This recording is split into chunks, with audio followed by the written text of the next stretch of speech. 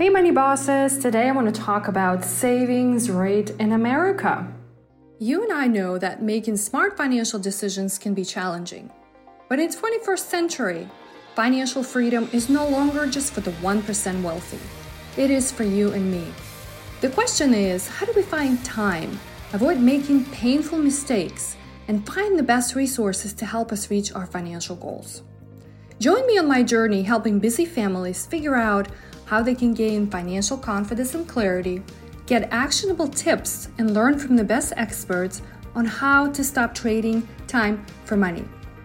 It is now the time you started living your best financial life.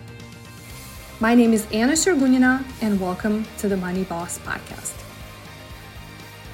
Welcome back to the Money Boss Podcast. My name is Anna Sergunina, and I'm your host.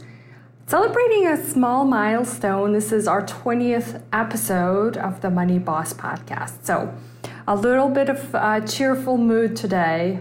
And so I kind of was thinking about a topic that keeps coming up a lot in conversations. And we are, almost 7.5 months into the pandemic. And I've heard this over and over and over from clients and friends and family. And it goes something like this.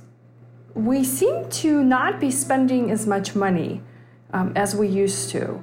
Or it could be our spending isn't what it used to be in the past because we can't go out to eat, right? We're not buying lunches because we're working from home.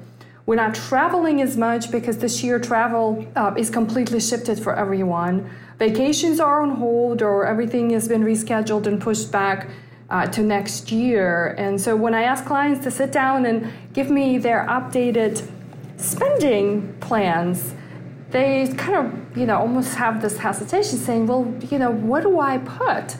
I know that I'm spending less money, but what are we actually, looking for in terms of projections into the future? And so it kind of got me wondering, do we have something here that is worth exploring? And just reading up a little bit on this online, I kind of put the dots together. And so what I wanted to talk about is this.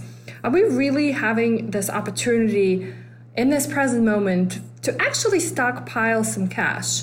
Because historically, Americans have not been really good at saving. And so something called personal savings rate, which measures the amount of money Americans have left in their pockets every month after spending, so paying for all of the bills and paying taxes. And so statistics show that it dropped to 17.8% in July. It was as high as 33% in April.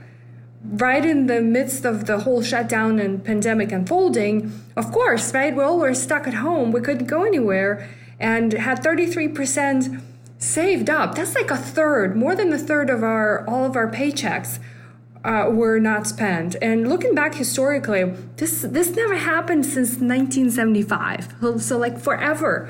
I couldn't believe these numbers. But I could also say that I feel it's the same true reality with my own family. It has actually quite a bit improved over the last few months, but right in the midst of April, May, June, July timeline, I saw that we weren't spending as much money. Now, because I'm a planner, right, and so I sort of have this planning-focused mind, right, I wanted to see if there's an opportunity for us to reshift. And, I think for a lot of people, could it mean that we're just waiting for the economy to reopen? I think a lot of people are still unemployed and can't quite spend the money, right? So it's sort of the opposite. Or could we have an opportunity to actually change our behavior? Because it's been almost 7 months, right? It's actually 7.5. I think it's a long enough time for us to really start seeing that the patterns are different, the behaviors are different, where we go is different. And anyway, so I'm hoping that this episode reminds you a little bit to look at the current reality we are operating in. And I want to talk about how do we capitalize on this, okay? Because it isn't just to say, hey, our savings rate is up to 17%, which is really still high. But how do we actually really practically implement this in our everyday financial life. So I came up with 2 ideas for you. Although they're not new ideas, right? It's almost like you think about all of this that's going on and you circle back to the basics. And so here are my 2 ideas for you, okay?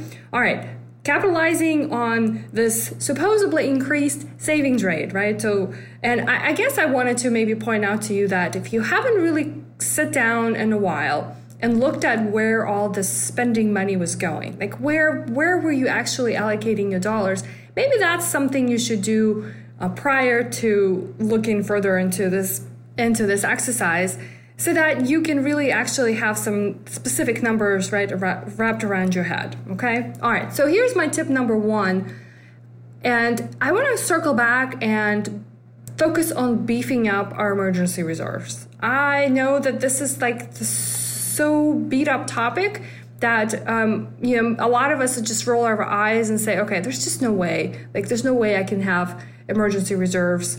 I kind of wanted to separate this for you into sort of parts.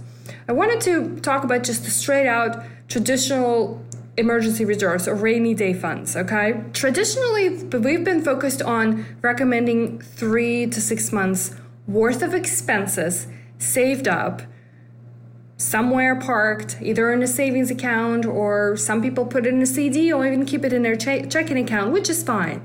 I think in the current environment, and I'm hearing a lot of this too, maybe perhaps it's worth going up to as much as 9 months of reserves, because of still there's so much uncertainty going on, and it's just, and we have the opportunity, right? So like, I think this is the sweet part about this, is that maybe we need to sort of stop hating the idea of emergency reserves and really open up our eyes and say, okay, yes, this is my opportunity to probably beef it up. If you have nothing at the moment because you used the funds to live on, right? And I know that a lot of people are in those shoes right now.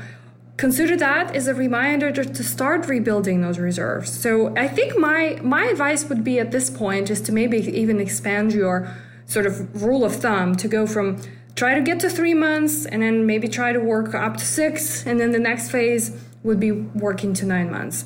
I know how, and especially for folks who have income that's not coming in regularly, right? Every 2 weeks or every month you get a paycheck. So if you have the flexibility in your income, you probably want to have additional reserves, okay? So that's one place.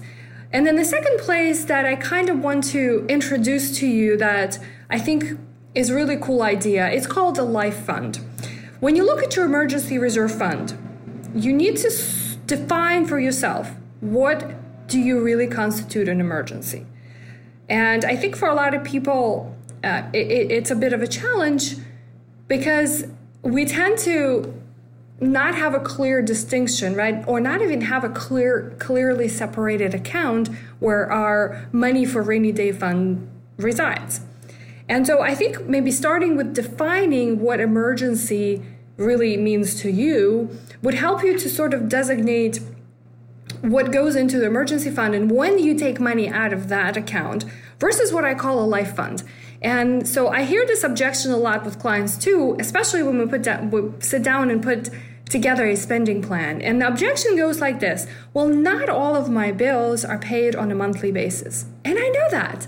I am just like you. Not all of my bills are paid on a monthly basis, even though I talk about this a lot with my money flow trainings. So that's where the life fund comes in, because what we could do is we can plan ahead for those unregularly, right, occurring expenses. So if there's something that's not consistently that you can automate and pay every month, let's make a list of what those expenses are. If they're happening every 2 weeks, if you pay them quarterly, every other month, and then I'm maybe going out as far as like once a year. So examples or ideas around what bills could it be. Sometimes water bill is like that, property taxes.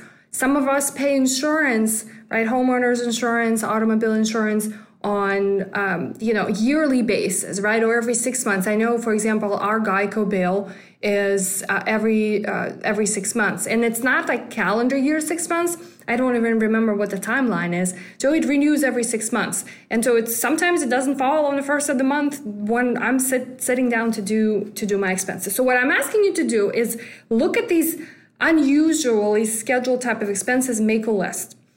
I think if you look over a 6 months timeline and maybe even 12 months timeline, just to make sure you caught all of the ones that potentially could happen at the beginning of the year or you pay them towards the end of the year, you're going to have a really good idea of what is all at hand. So total them up, add them up together, and come up with a number. So let's say maybe you need to have additional $5,000, right, spread out throughout the year to allocate to this life fund. And so if you've worked really hard and you've got your emergency reserves all taken care of and you maximize that, you have your 6 months or you're working towards that, maybe the next thing you can consider is setting up this life fund. It's really the same thing in terms of the structure. It could be set up in a savings account, or if you consider a money market account, that too. But what I want to start to kind of introduce here is that account really would be where you would tap in to pay for these expenses. Because I think where a lot of us get confused and where emergency funds start to be depleted is when we have these unexpected bills, right? Or we've kind of planned for them, but we didn't really plan for them because they were not regular recurring in our monthly spending calculations. We tend to go and dip into our emergency reserves. So I want you to have this clear definition between what emergency you really going to fund from your emergency reserves fund and what you're going to pay for these unusually scheduled type of expenses. Okay, so your homework for today is to make a list of these expenses, right? Total them up, figure out what you need every month. You can even do it as detailed as monthly, and also figure out what you need for the year, and consider setting up this life fund. I think it's really going to start to help you not only have less worry about, like, oh my God, my property tax bill is coming up. Like you and I were talking about this last night with our new house. We're still trying to figure out, when do we pay our property tax bill? It's nice, right, that it's not, it hasn't showed up just yet, because we're just like 3 months into our new mortgage. And I'm like, okay, I'm starting to get nervous and I'm going to put money aside to pay for the tax bill. But it's really not due until like a couple more months from now, by the end of the year. So things like that is what would be allocated in a life fund, okay? So as we circling back to the topic about like, okay, you're piling up cash. It seems like a lot of conversation here is around you have extra monies. Let's take care of these basic things, because if we get our basic emergencies taken care of, we define what they are, right? And then we've got our life fund set aside as well. Then we can start to focus on the next phase. And that is, all right, how do we invest the money, right? We have the access of it. How do we invest it? And so I want to leave you with this, is that you can definitely start to feel more in control once you have these basic structures, okay? Let me know if you have any questions, and until next time, remember, you are the boss of your own money. Hey Money Boss, thanks for tuning in today. If this episode did help you, then please be sure to share it with someone else you think will benefit from it too. After all, smart financial decisions are for everyone. So don't be greedy. I hope I can help you even further by sharing with you how thousands of clients I worked with in my career over the last 16 years created their very own successful financial lives on their terms. It's hard for me to do this over an audio, and if you are ready for the next chapter in your life, then be sure to go to mainstreet-money.com to get your free resource guide to help you begin correcting top 6 financial mistakes I see people make all the time, such as not having clear financial goals, not having a handle on spending or saving for the future, not knowing how to get rid of all the debts, and of course, not having a clear strategy or plan on how to protect your hard-earned money. Until next time, remember, you are the boss of your money.